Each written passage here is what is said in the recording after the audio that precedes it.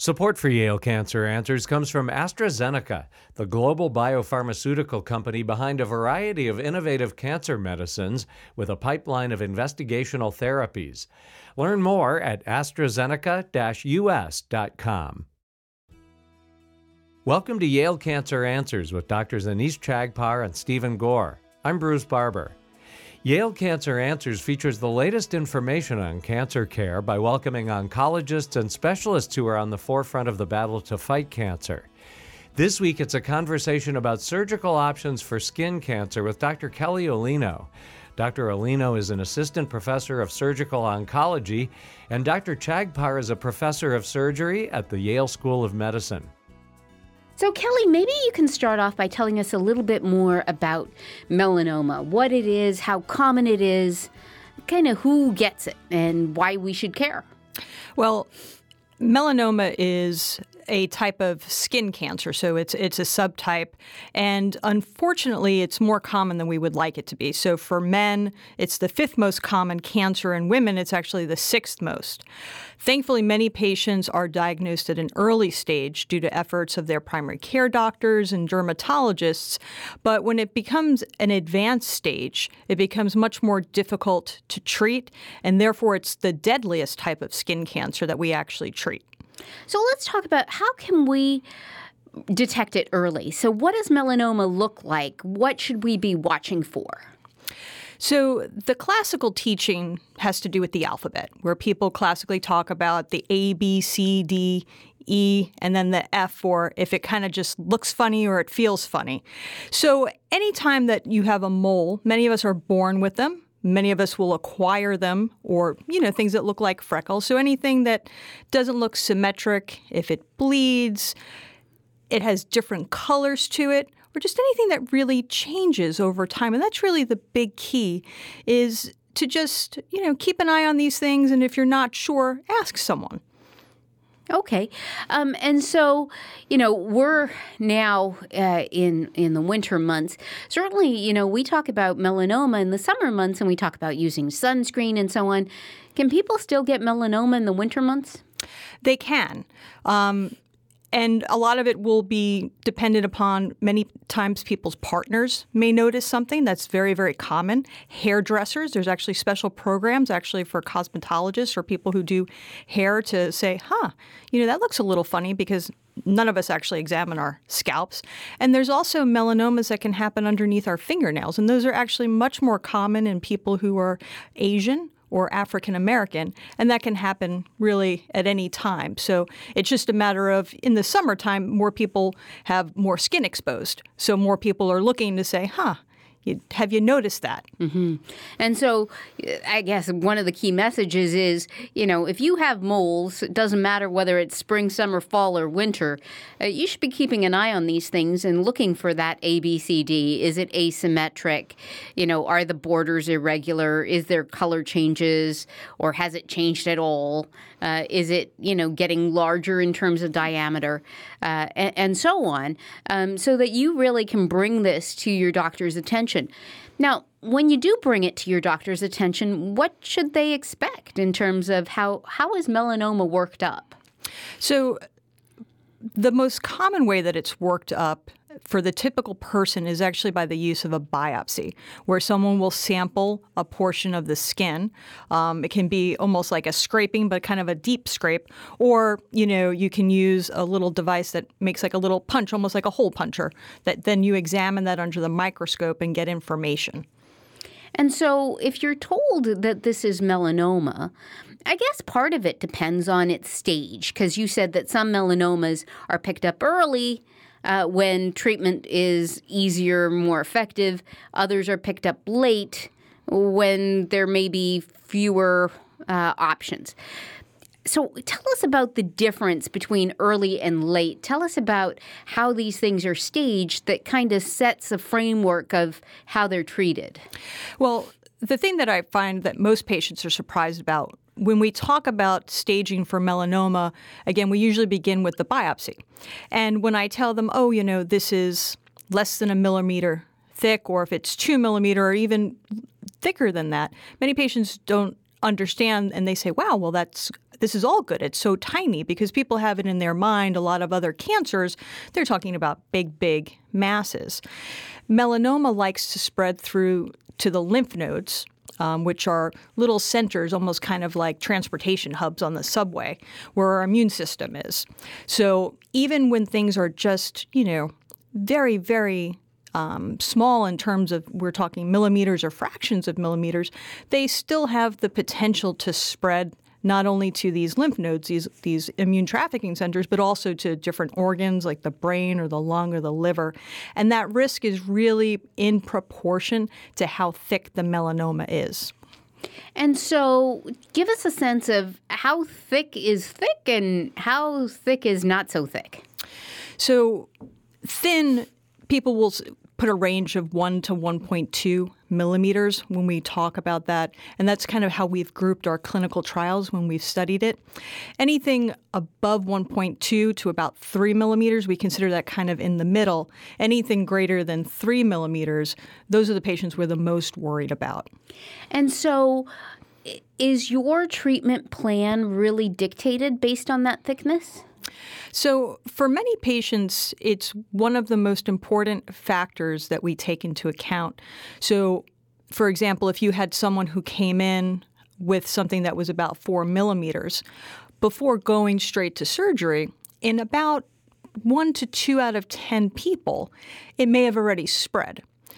And that's important information when you're making a holistic treatment plan. So in that regard, and those patients who are high risk with these thicker ones, we would go straight towards seeing, well, gosh, has this spread somewhere else? For ones that are intermediate, then we look more towards what's the most likely first stop, which would be the lymph nodes. And we have a discussion about sampling those. So let's take this in kind of chunks. So the thick melanomas, those that are more than 3 millimeters thick. Somebody goes, they see a mole, they've heard us here on Yale Cancer Center Answers, they went to their primary care doctor or their dermatologist, they got the punch biopsy, it came back, melanoma, and lo and behold, it was 3 or 4 millimeters thick. And they remember that you said that that was thick, and you'd be worried about distant spread in 10 to 20% of those patients. How exactly do you check for that distant spread? And if there is distant spread, what happens then? So let's say, for example, 4 millimeters, that actually has some of the best support for checking early. The places where it'll spread would be the brain, and we have to do an MRI for that. CAT scans aren't very good at looking for melanoma in the brain. And then other people would get either something called a PET scan, which is a special type of scan where abnormal cells pick up more sugar, and we see them more active on the scans. And that commonly gives us a very good idea about whether or not something has spread. But we're always limited by how much our scans can tell us. So even if those are negative, it doesn't mean that there may not be something floating in the bloodstream that we just haven't been able to detect yet, which is why we follow these patients so very closely. And so if you do find that it has spread somewhere else, the PET scan lights up, then what? So if this were 10 years ago, the conversation would be entirely different.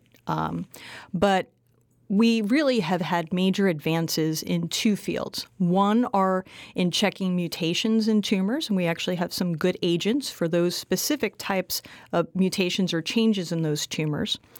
And we also have utilized new medicines that actually have your immune system, which we call immunotherapy. And for melanoma, we've had some of the best successes in that field for any cancer. And so you'd be checking for these mutations and kind of using targeted, personalized medicine type approaches or immunotherapy. But are those approaches only if there's distant metastatic spread, or do you use them also in the thinner melanomas or the intermediate thickness melanomas or the melanomas that haven't spread to distant organs yet, maybe are just in a lymph node or maybe not even in a lymph node? So that's a great question, and that's actually an area of active clinical investigation. So there are patients who have something thick where you check the lymph node and it's not in the lymph node, and you say, gosh, I can't believe it wasn't there. And we say, these patients are at such high risk. What do we do with them? Or we have patients whose melanomas maybe are a little bit thinner, and they have something at a very small deposit in the lymph node. And right now, we don't have a great way to predict who's going to benefit.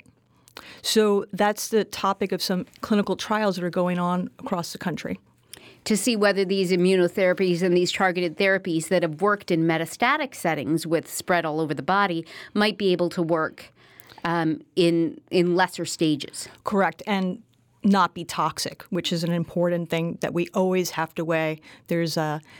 If there was no toxicity, we would say, wonderful, let's use these on everyone. But we have to be cautious. These are powerful medications. Kelly, that's a great point, because I think that when we talk about immunotherapy, and we've talked a lot about immunotherapy on this show, people talk about it like harnessing your immune system. And I think some people in our audience may think, well, if it's your immune system that's just, overpowering this cancer, it must be non-toxic.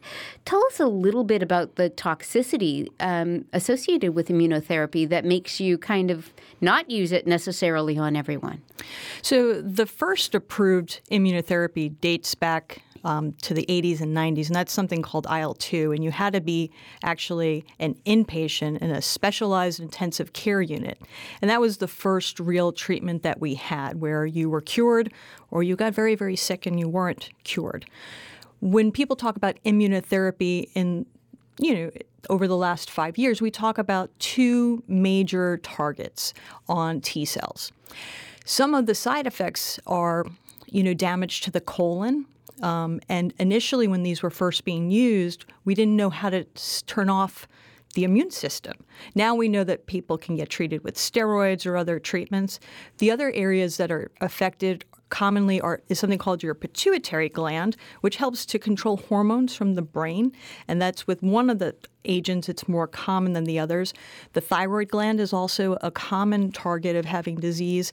And there's a couple of other sites, including the lung, but those are a little bit less common. What we do know, it's always a double-edged sword sometimes. When you see patients who have toxicities, many times those are the same people who are responding to the treatment. But like I said, we're just gotten a whole lot better at managing it and making it much safer than what it was even 5 years ago.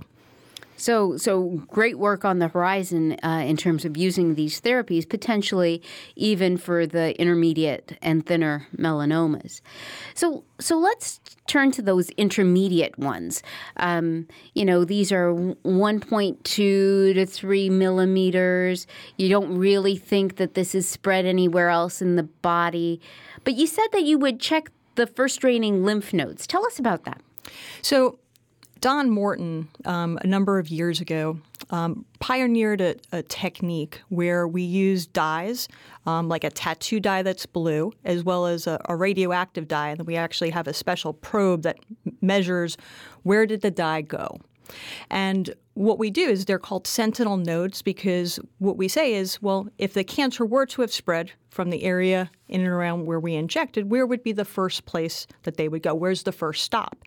We then selectively remove that lymph node and look at it under the microscope and say, did it spread or not? And that gives us important information after an operation to tell the patients, well, this is what we expect based upon the information that we have.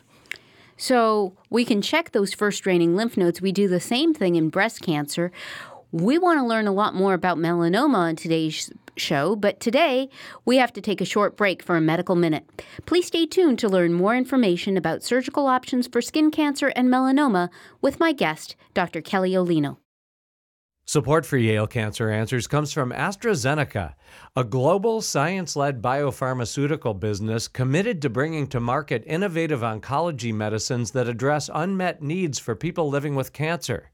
More at AstraZeneca-US.com. This is a medical minute about genetic testing, which can be useful for people with certain types of cancer that seem to run in their families. Patients that are considered at risk receive genetic counseling and testing so informed medical decisions can be based on their own personal risk assessment. Resources for genetic counseling and testing are available at federally designated comprehensive cancer centers. Interdisciplinary teams include geneticists, genetic counselors, physicians, and nurses who work together to provide risk assessment and steps to prevent the development of cancer. More information is available at yalecancercenter.org. You're listening to Connecticut Public Radio. This is Dr. Anees Chagpar, and I'm joined tonight by my guest, Dr. Kelly Olino. We're talking about surgical options for skin cancer and melanoma. And right before the break, Kelly did such a fabulous job laying out for us how melanoma is actually staged. Kind of the thinner melanomas, the intermediate thickness melanomas, the thicker melanomas. The thicker ones are really the ones where we worry about distant metastatic spread and where targeted therapies and immunotherapies have really found their home. But as we look at the intermediate thickness melanomas, Kelly, you started talking about sentinel node biopsy, so actually checking those first draining lymph nodes to see whether the cancer spread there. So if it spread there, then what? Well, in the last year, there have been two major trials that have actually changed how we manage this. If this was 2 years ago, I would have said, well, we remove all of the other lymph nodes, and that gives us more information, and that would determine whether or not you would get any further treatment. These two trials that were done across the United States and Europe, however, showed that patients don't benefit by living longer or living longer without melanoma. So at that point now, again, we're almost not necessarily starting again, but we have more answers to solve because at this point, we have to base all of our treatment decisions based upon just that node sampling without having any further information. And again, this is an area that's under active investigation, and patients should really be prepared for a very thoughtful conversation in the clinic when we kind of weigh pluses, minuses, and then how we follow people now with ultrasound in the areas where those lymph nodes were removed to try and detect any changes early. And the management really is dependent upon some of the factors under the microscope, but also importantly, the people that we're taking care of. You know, asking people to come in and getting surveillance every 4 months. For some people, that's, burdensome, or they don't have access to centers that are capable of doing that. So all of these things now have to be taken into account. So it becomes a very personalized decision for everyone. So I want to unpack that a little bit further. It sounds like in melanoma, like in many cancers, for example, in breast cancer, we're doing less. So you check that first draining lymph node. Historically, if it was positive, you'd take out all of the other lymph nodes because you'd say, well, if it went to the first lymph node, it might have gone to the second or the third or the 17th or the 25th. But now what you're finding is that you can actually spare patients the morbidity, that lymphedema that everybody is worried about, by not removing those extra lymph nodes. But now you've only got that first draining lymph node. So if you've got an intermediate thickness melanoma and that first draining lymph node has cancer, tell me more about this personalized approach that you take. Like, let's say somebody says, I have no problem coming in for surveillance. You can ultrasound my armpit or my groin or wherever this melanoma went to. What happens with the melanoma itself in the skin? Was that removed? What happens in terms of systemic therapy? Are these people given chemo? Are they given immunotherapy? Are they given targeted therapies? And is there any role for radiation, or is radiation really verboten in the setting of melanoma, given the fact that the sun is radiation and that's how many people get melanoma? Well, we recommend almost undoubtedly removing the primary, because if those grow, they'll cause symptoms, they can bleed, they make people terribly uncomfortable. And usually the side effects of removing a melanoma in the skin, some of them can be quite big, but something we can get patients through. As far as getting further therapy, again, we weigh the benefits for that particular patient versus the toxicity, but we don't have an algorithm that we can use because the old one that we had is now obsolete. And so that's why it's very, very important. So every time that we have these patients, and in many institutions, what we'll do is we will sit down with our tumor board. And a tumor board is full of experts in medical oncology, dermatology, radiation oncology, and we all sit down together and make a very personal decision on a patient-by-patient basis with obviously some common themes. We know that certain characteristics under the microscope make us much more worried about this spreading.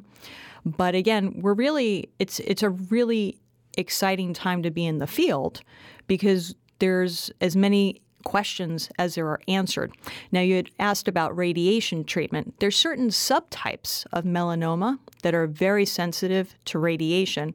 And not melanoma, but there's a different type of a skin cancer called a Merkel cell cancer. Those are very, very sensitive to radiation treatment. So, but radiation treatment, if it's spread to, let's say, your liver, your lungs, sometimes we will use that as a modality, but it's not as common for the garden variety melanoma. So it sounds like you're kind of in uncharted territory. There must be some clinical trials that are out there to help you to figure out how you're going to develop algorithms for optimal treatment in this setting, yeah? Yeah, so there are a couple of clinical trials that are underway in Europe. Those are close to completing, and they're using certain characteristics about whether or not the tumor is ulcerated, which is an aggressive feature, the depth and the amount of cancer that's in the lymph node. That's what they've used. And I think they'll be done accruing within a year. And there are very similar trials that are also going on in the United States.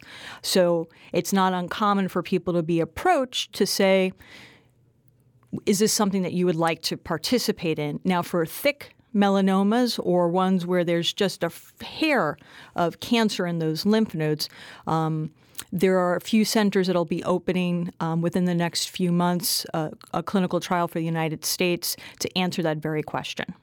And so, one of the things that I always like to hit home as a point on this show is how important clinical trials are to what we do. I mean, they simply help us to find those answers to important questions that help us to define optimal therapy for patients down the line. But many patients may feel like, well, I don't want to be the human guinea pig. How do you approach that? So when I talk to a patient about a trial, first of all, I assure them that I don't feel strongly one way or the other, because then I shouldn't be offering them the trial. We have to have something called equipoise, which is we're really on the fence about this. And clinical trials aren't for every patient. They're brave when they sign up for these. But many of the clinical trials are designed, like I said, in a fashion that we don't know what the right thing to do is. And it's, I think, better for patients to be in these trials because we follow them very, very closely. And then the results go to help other people. And in my experience, when we explain to patients, as cancer patients, they're the most thankful, giving people. And the reason why I became a surgical oncologist was because of the people that I have the pleasure to take care of. So, and this group with melanoma, if you just look at what we've done over the last 10 to 20 years, it's all been because the patients have allowed for this to happen. They were the brave souls to try a therapy that's never been tried before. And look what's happened. Yeah. No, I couldn't agree more. I think that we are so grateful to patients who participate in clinical trials, and future patients are always grateful to patients who participate in clinical trials. And I think that your points are very well taken. So the first is, really when we're asking these questions, it's because we truly do not know the answer. And so it doesn't matter whether you're randomized to one arm or the other. The clinical trial would not exist if there was a known answer and we knew that one arm was better than the other. And the other thing is that we also know that for the vast majority of patients, people who participate in clinical trials tend to do better than people who don't, just by the fact that many clinical trials randomize patients to either standard of care, which is what we do today, versus what we think might be better. And so on average, people do better. But I agree with you 100% that it's really due to our patients that we've made all of the advances that we have. So we've talked a little bit about thick melanomas and intermediate grade melanomas. What about the thin melanomas? Let's say somebody picks up a cancer really early. It's less than a millimeter. What then? So those have the best prognosis. So over 90% of those patients really have nothing to worry about ever again. And that's what we would aim. If we had all of our druthers about us, if we had a choice for all of our patients, we'd want them to be the ones that came in with very, very thin ones. But again, I said about 90%, but there are still a fraction of patients who will either go on to have another melanoma, or even though they had a thin melanoma that we didn't suspect would cause any trouble, it still does happen. And if one thinks about the majority of people are coming in actually with these thin melanomas, that it winds up being not infrequent and not to scare people. But that's why no matter what, we follow you for 5 years very, very closely, and then we follow you annually after that, not only with your surgeon, but also with your dermatologist, because, again, we want to detect everything as early as we can when we have the most amount of options for our patients. What about their treatment, Kelly? I mean, is it just surgery for them that you just resect the primary and then that's it? Or are you doing something a little bit more just in case to try and prevent that 10% who will recur? So we don't do anything more than what we need to do. So for those patients, we remove the melanoma, and if they're thin and there's not any worrisome features, we don't even check the lymph nodes. We instruct all of our patients, just like patients are instructed to do breast self-exam, to look at the area where we've removed the melanoma and then to also feel the lymph nodes that are in the closest area to that. And so are there any predictors for who are going to be this 10% who recur? I mean, because you can imagine that patients think, great, I found this early, my surgeon took it out, got clear margins, chip shot, 90% chance that it's never going to bother me again.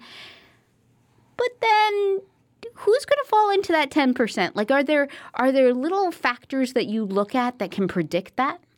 So in the case of thin ones, some of the things, again, I mentioned ulceration. If there's not a lot of immune cells in the sample, those patients are at a little bit higher risk. There are certain gene changes, but those are really not well defined, and it's actually quite controversial whether or not we should be using those. They're useful in things like breast cancer, and they have a special panel for that. But the word is it's still quite controversial in melanoma whether or not we should be using these for everybody. It's like I said, it would be nice to tell people, say, oh, you're all done. And we can tell you with 100% certainty. But we're not there right now. The patients that are at risk of getting new ones, though, because the same risk factors that caused you to get the first one didn't go away. Mm-hmm. So the people who were, sun worshipers at young ages, there's about 10% of patients who have a family history where when you talk to them, it's just become very, very common in their family. And even if we can't tell them what gene it is, that just means that we're not smart enough to detect it yet. It doesn't mean that it's not there. And then the other group of patients would be people who were born with a lot of moles. Mm-hmm. Those patients have about a 10% increased risk compared to the average person. And those patients should be followed. And then people who are fair-skinned, light-eyed. But again, there are other people who never thought they could have a melanoma. Probably the most famous patient was Bob Marley. So he died of melanoma that was underneath his fingernail, and he was Jamaican. Dr. Kelly Olino is an assistant professor of surgical oncology at the Yale School of Medicine. If you have questions, the address is canceranswers@yale.edu, and past editions of the program are available in audio and written form at yalecancercenter.org. I'm Bruce Barber, reminding you to tune in each week to learn more about the fight against cancer here on Connecticut Public Radio.